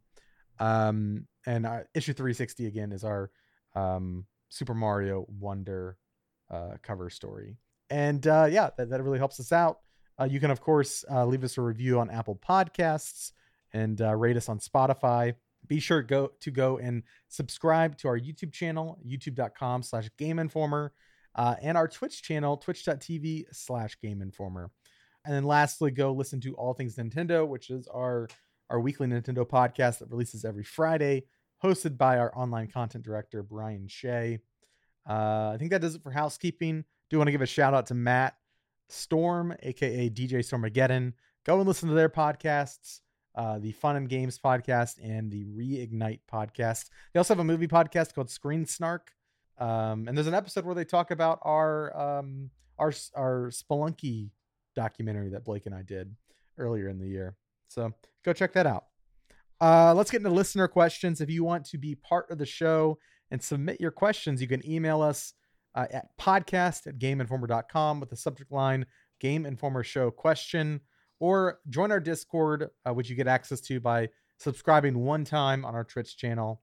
It's just like a paywall that helps us, a one-time paywall that helps us keep trolls out and keep the community, nice and safe. We of course also have mods and all that, but join our Discord, and in the Game Informer Show channel, be sure to leave us a question. We will most likely read it off on this show. We've got several this week from our Discord community. The first one being from Troidal Power, who asks, given that Lords of the Fallen is a talking point, what are some of your favorite absolutely terrible sequel titles? We kind of talked about Lords of the Fallen itself and how that is a dumb, but I think we can expand it to just sequels in general. Are there any really dumb sequel titles? I've got two. This one is probably no surprise. This entire series has a lot of bad titles. This one's the worst. Kingdom Hearts HD 2.8 Final Chapter Prologue. And then the other one, like Square Enix games are cheating almost. Those are like the free space and the bingo card of bad sequel names. Speaking of which, I know that the sickos of this series probably love this, but Nier Replicant version 0.1.224744871139. You remember that off the top of your head? Yeah, I am one of those Nier sick. No, I'm just kidding. I just don't. Yeah, it's cool, I guess, if you're a Nier fan. It's like, oh, that's fun. That's very Nier-ish to do, but it's silly. Don't do that. Remember when Jeff Keighley said the full number at like the Game Awards last year or whatever, and he was like really proud of himself? Honestly, recent memory, this might not be the worst one, but it's the one that irks me currently. It's probably still Call of Duty Modern Warfare 2 and I guess 3. Sure, I was like, okay, Call of Duty like Modern Warfare 2019, sure, because you can do it once, right? Of like just to signify this is a reboot. But then after that, you got to name it something else. You can't literally do another trilogy of the same name and then call it the same thing, because now we have two trilogies. Like you can't. BioWare can't do Mass Effect 1, 2, and 3 and just call it that again and have it be new story, basically. Well, if they use Roman numerals, they can. Oh, okay, my mistake. Yeah, that's true. That's the key. Yeah, the Romans still exist in Mass Effect. But yeah, that's the one where I just look at it and go like, just a subtitle maybe? I don't know, like anything else. I think mine would be Dying Light 2 Stay Human. It's strictly because it doesn't have a colon. Yes, right? Like if it had a colon, it would be somewhat better. It becomes so much worse without the colon. It's like Dying to Stay Human, Dying Light to Stay. It just sounds like somebody was like in a pitch meeting and had like, they were like stumbling. They were trying to have like a play on words and they stumbled through it. Dying Light to Stay Human, and they're like, perfect. Put it on the cover. What was annoying about that is that, remember, it wasn't even. They added that relatively late. Like it was Dying Light 2 for a long time. And then like, I feel like, wasn't it like the last 6 months? I think so. Before it came out, they were like, actually it has a sub. So I remember we all reacted to it like, wait, why did they add that? Yeah. Like it doesn't, they just made it worse. You just need the number or the subtitle. You don't need both. I think in addition to the Call of Duty and the Lords of Fallen discussion, the Star Wars Battlefront games that EA rebooted. They right, because they did the same thing. There's 2 Battlefront 2s. Yeah. At least there was like I guess there was a lot of time between Modern Warfare 2, so that's not even an excuse. Yeah. Just reusing names in general is lame. If you add like the Modern Warfare situation, or like what we talked about earlier, God of War or Prey or other Layers of Fear. That one's pretty bad. Oh, right. I like nobody wants to have to write the game name and then in parentheses put the year. That's no fun. Just come up maybe with people should ask subtitle. how Google friendly is your name? They should. I'm trying to think. I'm looking through my Steam library right now, looking for some, and I feel like I've hit most of the big ones that would stick out to me. Just give them different names, and you're already off to such a great start compared to what a lot of publishers are doing. You know what I don't like, and I think that this is a me problem because I didn't play the originals, and so I never knew what order to play them in. But Metro 2033, Metro Last Light. But the way they do them is like Metro 2033 Redux, Metro Last Light Redux. I guess it's not that complicated. But like, I don't know. I'm just dumb. And well, I mean, those are sort of like special versions of those games. I know the Redux part is, for whatever reason, my brain can't keep track of which Metro is the first one, which is the second. Oh, it's not clear. Which I mean, I kind of fine. Like at least they all stand out. Like but yeah, Last Light always makes me think it's the last one. But then there's Exodus, like Metro Exodus. I want to think is like the first game because they're like escaping some. I should play those games. I have never played them. They're good. I beat all three of them. I like. Do they seem like Alex Van Aken kind of games? Yeah, kind of like survival shooters with some horror. Okay. Yeah, I could get down with that. Oh, also the Tomb Raider reboots. Yeah. Mortal Kombat. I mean, those are fine. Those are fine. At least those are Mortal like Kombat 1. Yeah, that one's. It's not even like they didn't even. It's not that they just did Mortal Kombat. They added the 1 in there. Same thing with Battlefield 1 by EA. See, now I'm terrified of like what more. I'm terrified of what the sequel to Mortal Kombat 1 does. Like, don't you do it. Don't do the Call of Duty. Don't you dare call it Mortal Kombat 2. Yeah. What about Final Fantasy? Like Final Fantasy 10-2 or that's 11, clear though. It's like this is 12-1. If you're gonna make a sequel to 10, it's like that's really the clearest way to do it. And that's Square Enix. They get the pass. But then they do the Lightning Returns stuff. Yeah, Final Fantasy 13-3. Well, it's called Lightning Returns. That's right. And then it's Final Fantasy 13. Yeah, I'm actually gonna say that's a bad one because he also switched up the format of the names. That's a fair assessment. That's pretty bad. All right, moving on. We've got so many tabs open here. Let's go. Jill Grote asks, "Hey, Jill, Indie Informer. Yeah, former Game Informer, current Indie Informer. What backlog game that you eventually played turned out to be amazing? For me, it was The Last of Us. I played that game like 4 or 5 years after it came out, and I was like, "Hey, awesome. This game's really good." You guys heard right? This? Yeah, y'all were right. I did the same thing for the Uncharted series before 4 came out. I played all 3 right before 4 came out. I'm trying to think of something that was like a significant amount of time between like release and I came out. I mean, maybe like Chrono Trigger, because I didn't play that in its day. I played that when it was on the I played the PS1 version of it that came bundled with Final Fantasy 6 and 4. That was like the first version that added the anime cutscenes. I forgot what that collection was called. It was like Square Soft collection thing or something. Yeah. They had those 3 games. But yeah, that was when I was like, oh, okay, I see why people love this game. Okay. I'm a little late to this party, but I didn't even play it on PS1. I played it on PS2, I believe. Yeah. So yeah, I'll say Chrono Trigger. Mine what about you, would be Ghost Runner, which came out in 2020, but I didn't play it till last year. And I played it, and it's like one of my favorite games of all time now. I am eagerly awaiting the sequel, which comes out this month. I just think that game rules, and it's all of the things that Wesley likes in a game: neon, cyberpunk, fast-paced, sword slashing, not too long, not too short, like put into one game. And it rules, and the music is so damn good, and cannot wait for that sequel. Matt Storm asks, what is the game in your backlog you are most disappointed that you haven't played yet? For me, it's Armored Core 6 Fires of Rubicon. I love that series and was desperate for a new one, but have yet to find the time for it. Are we saying backlogs for this year or just? I think in general, like things that you're really upset you haven't played yet. I think mine is probably Persona 5. That is such a good one. Yeah. Mine's probably Last of Us Part 2. You haven't played Last of Us Part 2? I've gotten through half of it. Okay. Did you stop after half of it intentionally? Yeah, I stopped when Abby comes into play.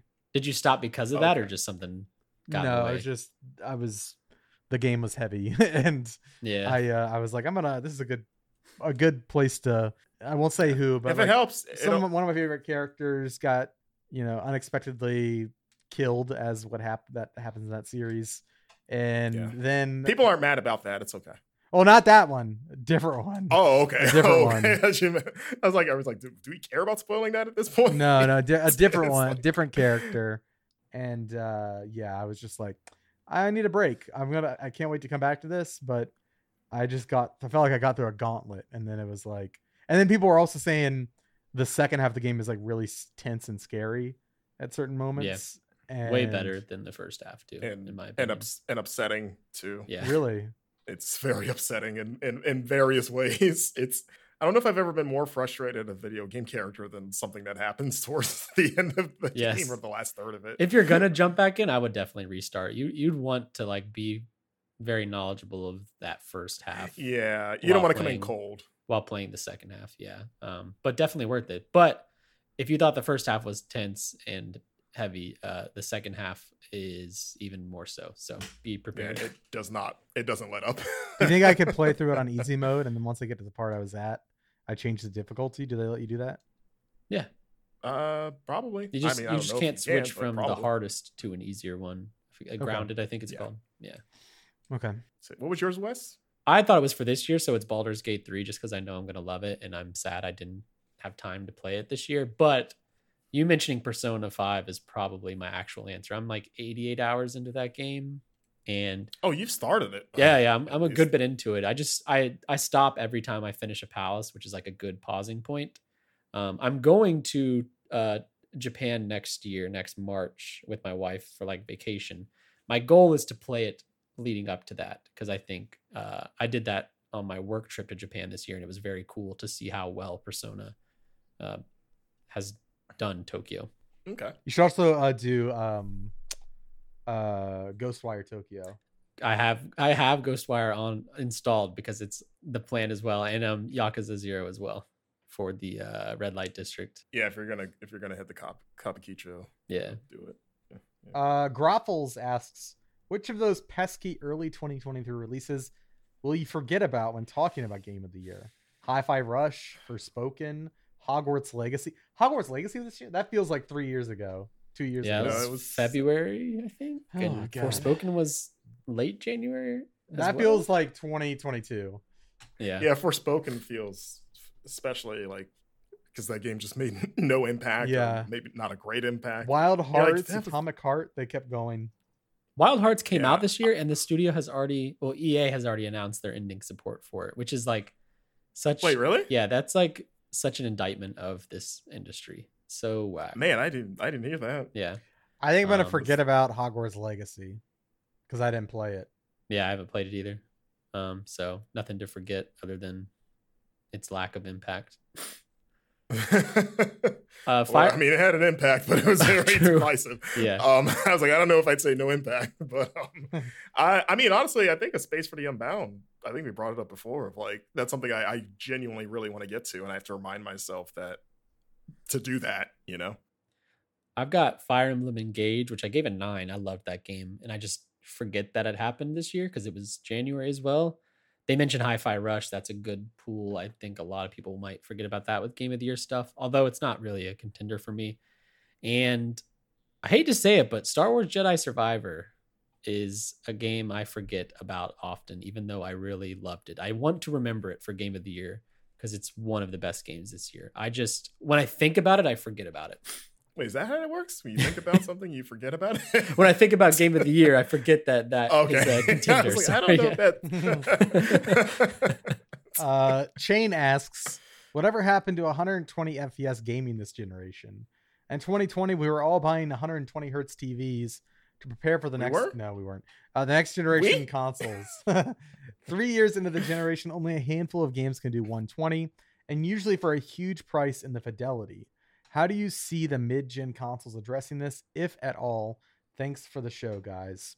So one thing I learned when I was purchasing PC monitors was it's always better if you want 120 hertz. At least right now, it's way cheaper to just get a PC monitor that can do it. and not a whole TV. Like eventually I'm waiting for the technology to catch up so the price comes down, but I play my games on a 144 hertz 1440p IPS display.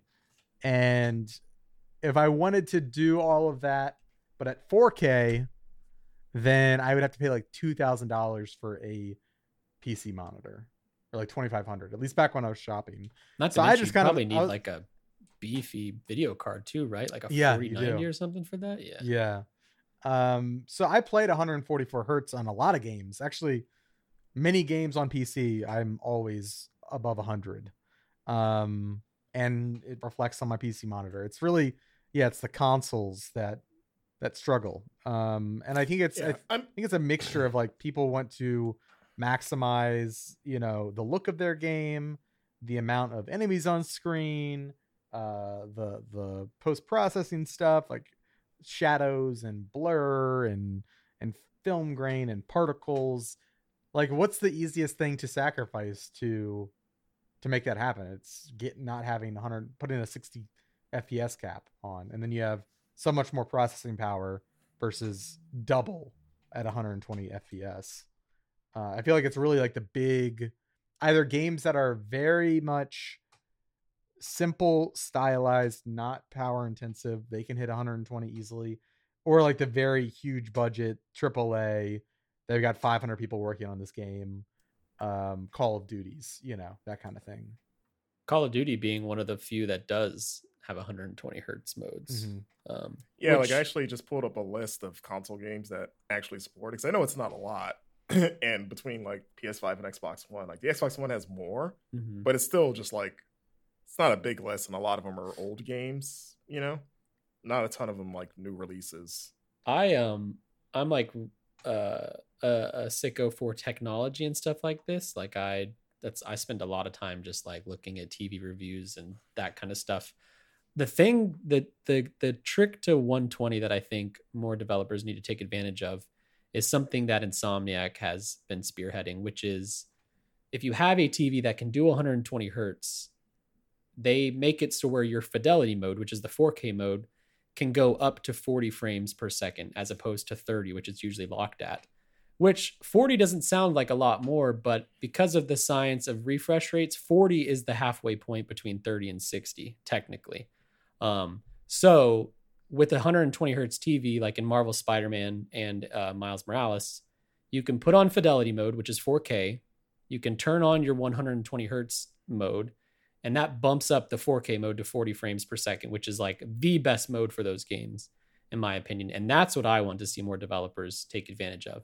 Because to be honest, if you want 120 hertz, I think you probably should just be playing on PC. Like that's, like if when I'm playing on a TV, like I want big, immersive, beautiful experience. If I'm on PC, I'm using a mouse and keyboard. Like I want the fast gameplay while playing Fortnite or Call of Duty or something. So yeah, I think developers are, because again, there's not a ton of game support. I think developers just probably waiting for the adoption rate to increase before, investing in making a game run that well or that fast, I guess. Because like you said, TVs that can do it are still expensive. So also they have to be able to, like, they're developing with Xbox in mind. They also have Series S that Microsoft has like clauses that effectively like you have to release it on both. And we're seeing cases of Xbox Series S getting capped at 30 instead of 60. Like they aren't even hitting 60. And so it's just like that wall's getting chipped a bit. We saw Baldur's Gate 3 be an exception, and there was something else that's true, kind of bypassed that rule. I forget the game, but there was something else where like there was like not feature parity with another recent release. Alan Wake 2 coming out. Yeah, won't have performance mode on Series S. Yes, that's what I was thinking of. Yeah, so it's starting to, the wall is coming down a little bit. Yeah, it's very easy to say that early in the generation, and then you've got these heavy hitters. They're like, okay, you get an exception. Okay, yeah, you can get an exception. At what point do you just, I mean, at this point now that the precedent's been set, every developer's going to be like, well, what about them? They got it. Yeah. Why can't we? And then you've got the people who own a Series S being like, Microsoft, are you There's pressure on all sides. It's one of those like just buy a PC. You can plug it into a TV just fine. That's what I do. That's not true. I have every console because I'm broken in the brain. Whoa, okay, money bags. Okay. I expense them on my taxes because I'm the video guy. I have to be able to capture, it's like I got to get the nice PS5. I get the nice Series X. Although I'm thinking about selling, I've got 2 Xboxes in front of me. I've got a Series S. I want to just keep the Series S and not worry about anything because it's so small, it's so tiny, it's awesome. But wait, not worry about anything. We just said that they're. I know. Well, now there's more things to worry about. Well, I know exactly. You should keep the X. Exactly. You'll be set. I know, but I mean, what you'd want to play an X for, you could just play your PC, right? Because all the Xbox games come to PC. Yeah. I mean, if you have like a good PC, then you don't need either Xbox. Oh yeah, Mr. Moneybags has a great PC, I think. Right. That is what they call you on the streets. All right, Mr. Homeowner. Throwing when stones. They see you walk down the street with your yeah. You walk down the street with your look at that giant bookshelf that's probably the same square footage as my bathroom. Wow. It's a strange. I can't. Your house is so big. I can't even see the end of it.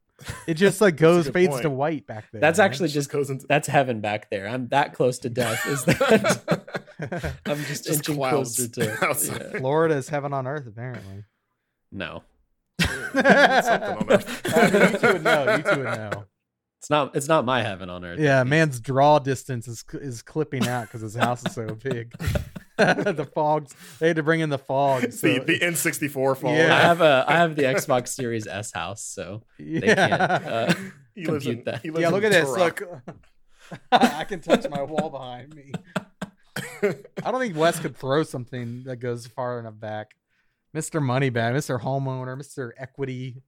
Why don't you watch what you're saying around these parts, brother? Brother. What are we talking about? Games.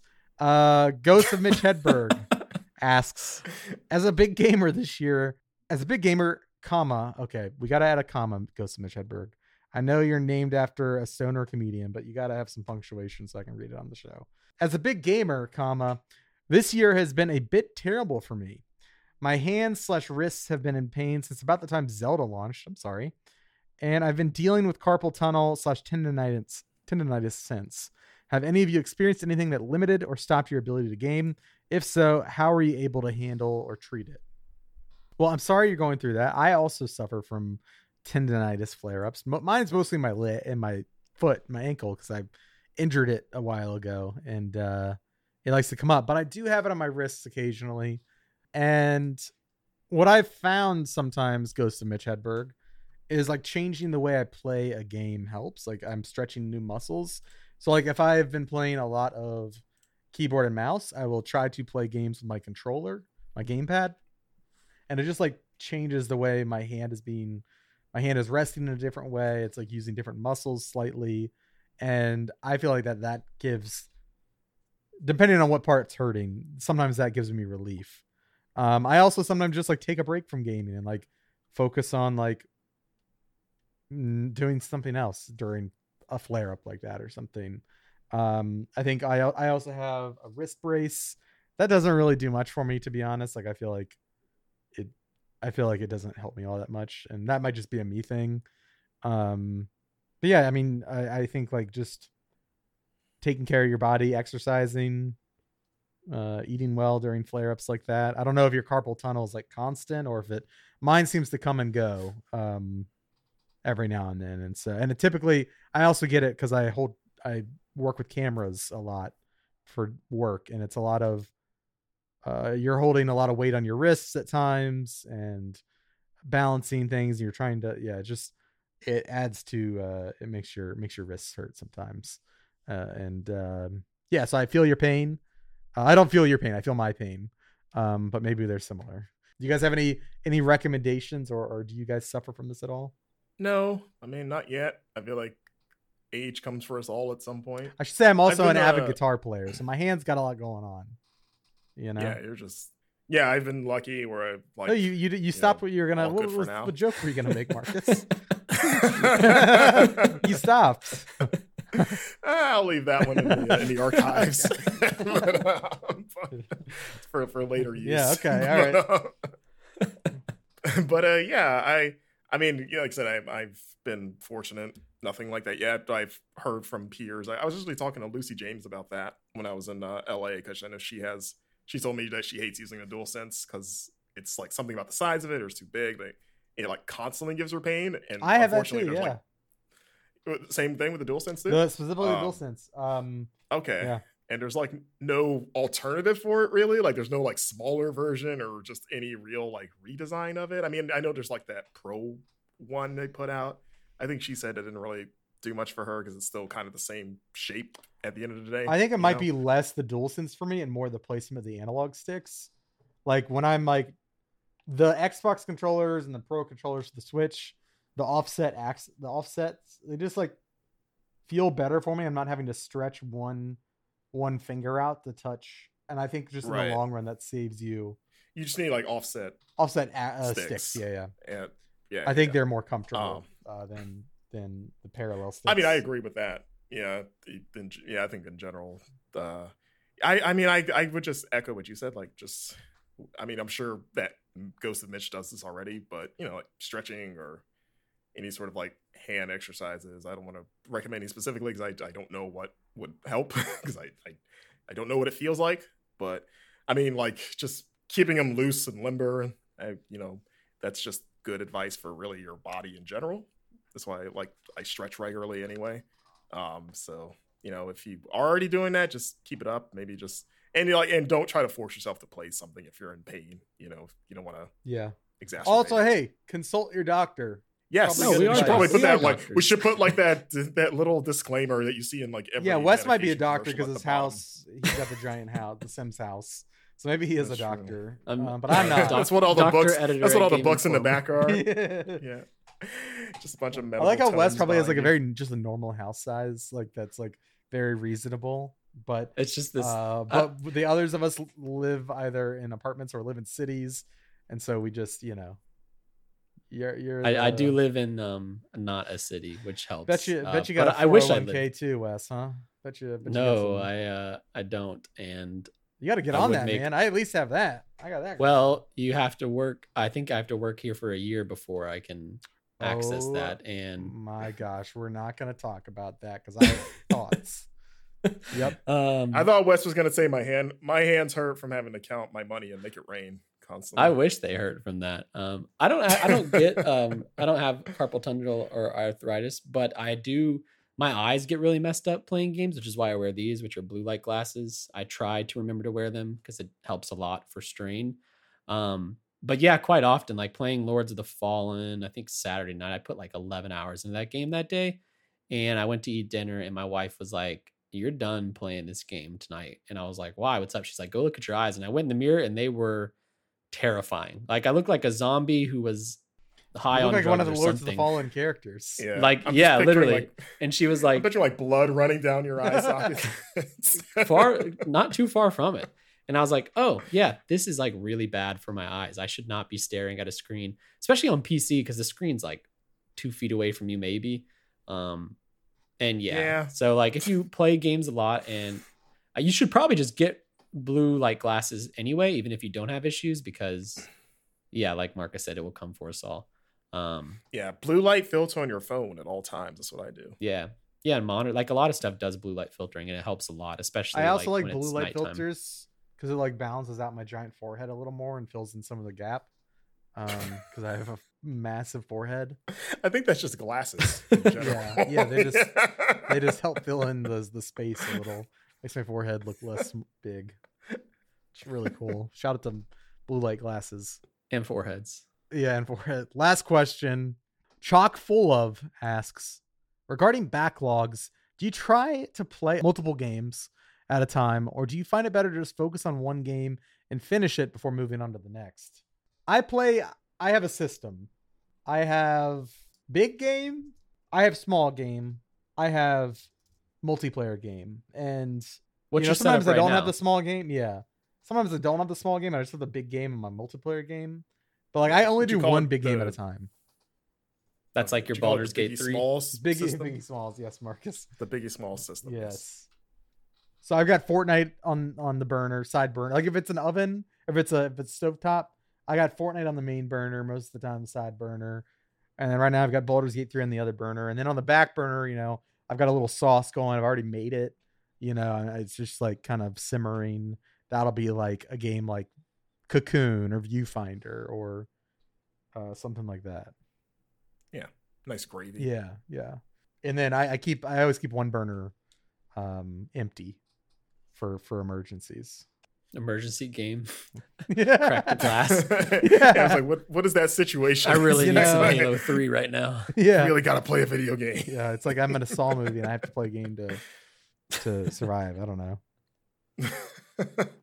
Yeah. I'm the person that has multiple games going at once. I always play more than one. That's just how I've been for as long as I can remember, honestly, since I was a kid. Because it's just loving games so much. It's like, why would I just play one when I have several? It's like they're all here. I try to limit myself. Like I try not to go too overboard because I don't want to lose like the thread on stuff. So at most maybe 3 at a time. This job changes that just because we have to touch things constantly while we're playing things on our personal time. Or it's like, oh, I got to put down this game I'm playing on my own because I got to play this review game, and then I got to play a little bit of this to capture footage or for an NGT or to stream. So that has altered things. But I've tried to. I think honestly because of our jobs, I've tried to kind of go the other way a little bit and focus in on stuff, and it changes depending on like this is the time of year where, again, having to make hard cuts is like, is it better to finish a few things or to touch multiple things? And it's like conversation that we probably all have every year of like, what is more valuable to our analysis of like, I only played an hour or 2 of each game, or I beat like 4 games or 5 games. I don't know. That said, I'm pretty good at beating games. It's funny, Wes, when you mentioned before that you used to be obsessed with it. I used to be like you for like most of my life. And then at a certain point, I sort of like turned a corner on that. It was like, it's okay to just walk away from something. So jealous of that. I like as my time became more limited and as I got more and more, I guess, doing this professionally, it was like, I already have to play bad games for work anyway. So why would I play? If I got to play a game that is just not clicking on my free time, I should just stop and go play something that I might like more, or I know I like more, So yeah, I'm just saying I'm not about that life anymore, Help me get away from it, because I know it's bad, but when I start a game, unless it's like truly terrible, which I don't. The only game I call truly terrible that I've played this year is Crime Boss Rocket City. Go read my 3 out of 10 review on GameInformer.com. If I start a game, like I'm probably 99% chance I'm going to finish it. I just really struggle to not finish something. A lot of times because I just want to see it through. I don't know why, but it sucks. Is it I wonder, because like the excuse I would tell myself was like, I'm like building a knowledge base of like, who knows, I might need to reference the ending to Sonic the Hedgehog 06, so I gotta play this whole thing. I want to, if I get a job in games media, I want to be the guy that knows everything, basically. So that was always that's what propelled me through some stinkers. You would hope, but I'm playing games that aren't even like parts of those discussions. Like it's not. Let me let y'all in a little secret. It's called youtube.com. And if you're really curious, you can always YouTube it. Maybe it's because of my age, but I'm not a big, with some exceptions, I'm not a big Let's Play guy. Like, it's funny because we do replay and stuff, but like I do not watch Twitch streamers like at all. Don't watch YouTube playthroughs. It's just, I'm still of that old mind of like, when I start watching someone play something, I'm like, it just makes me want to play the thing. That's fair. Or play something in general. So I go like, I shut it off very quick and go like, I'm just gonna go play a game. Why am I watching some other dude? Like replay, like Game Informer replay before I was here, that was like the only exception to that rule, just because I was so entertained by the personalities of the editors. But other than that, I'll tune in a little bit, but it's just like, nah, I could spend this time actually playing a game myself. Yeah, but if you're listening to this, you should totally go and watch our Let's Play style content every week. Yeah. Twitch.tv. Got a great Mortal Kombat replay right now. Yeah. Lords of the Fallen don't be super like replay one day. Yeah. Don't do as I say. Do as I say I don't like to do. Is that the reverse of that saying? Yeah. I nailed it? Yeah, okay. Gotcha. Well, cool. Well, that's going to be the end of the show. Thank you, Marcus, Wes, for joining me. If people want to follow you this week, check out your work. Of course, they can go to GameInformer.com. But if they want to follow you... Real quick, Alex, before you do, I just need to know, after a week of reflection, do you still think you could beat up a Roman child? Oh, I think I'm actually, like, I've been galvanized, and I think even more so than last week, I could do it. Yeah. Okay. Yeah, because I realized, like, I've got so much immunity. Like, I will probably just kill them by contact.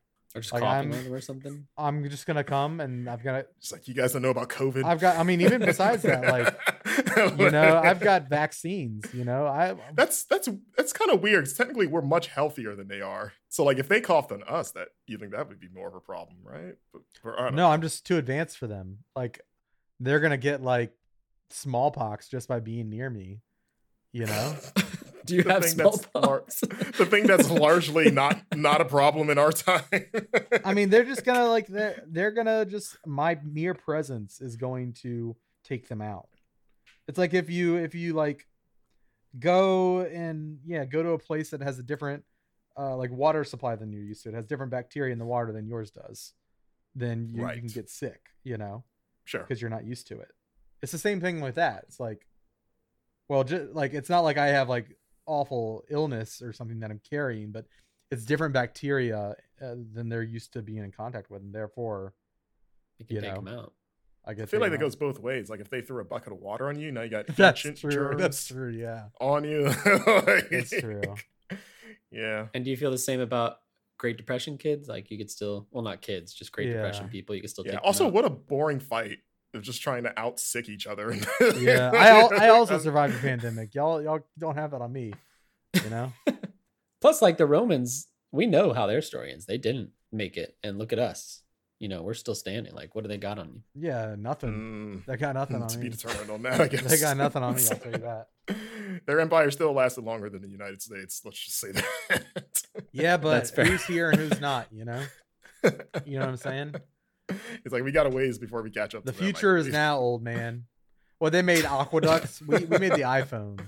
Yeah, they technically stole the aqueducts from the Assyrians, so they didn't invent the aqueducts. They got numerals, and we're putting their numerals on our games now. That's how little we think of their entire alphabet and numerical system. Like, yeah, we count based on y'all. Like, that's all you brought to the table. Your entire existence is a number on a Call of Duty box. And there's an entirely different numerical system we can use. We don't even have to use y'all. In fact, most of the time we don't use y'all. You're the butt of a joke. Yeah. Why are you guys dissing dead people? You're a mere TikTok trend. like they can hear this. Like, you guys are I'm the main event. On some skeletons. You're a trend. You guys gonna go to Rome? We need to film a vlog where you go to Rome and you just like go to all these historical monuments and like memorials, and you just like talk trash the entire, like, just going to Colosseum with your arms out, like, this is it. I'm going to Italy next month to see my wife's family, and we're gonna take some photos for me. I will take a video of me. Can you ask them while you're there who would win? Yeah, I can ask that. I'm sure they would say us, probably. Okay. I was gonna say I would do something to the Colosseum, but I think a streamer recently went there and like wrote on the wall and is now in Italian prison for like 5 years. So Dang. I won't do anything. Why would you do that when you could just play Rise, Son of Rome? You know, you could do that. Yeah. I guess you could do that. Visiting Italy in real life. Rise, versus Son of Rome. Rise, Son of Rome. I like how that's the one you went, not Assassin's Creed Brotherhood, an actual good game set. Well, Rise is just like, so it's got the photorealism, you know. Had those highlighted colors on the enemies to let you know what button to hit, just like back then. All right, let's end the show here. We'll talk to y'all next week about more video games. Yeah, a lot more video games, I think, next week. Those will still be around next week. I think so. I think they're coming. All right, bye.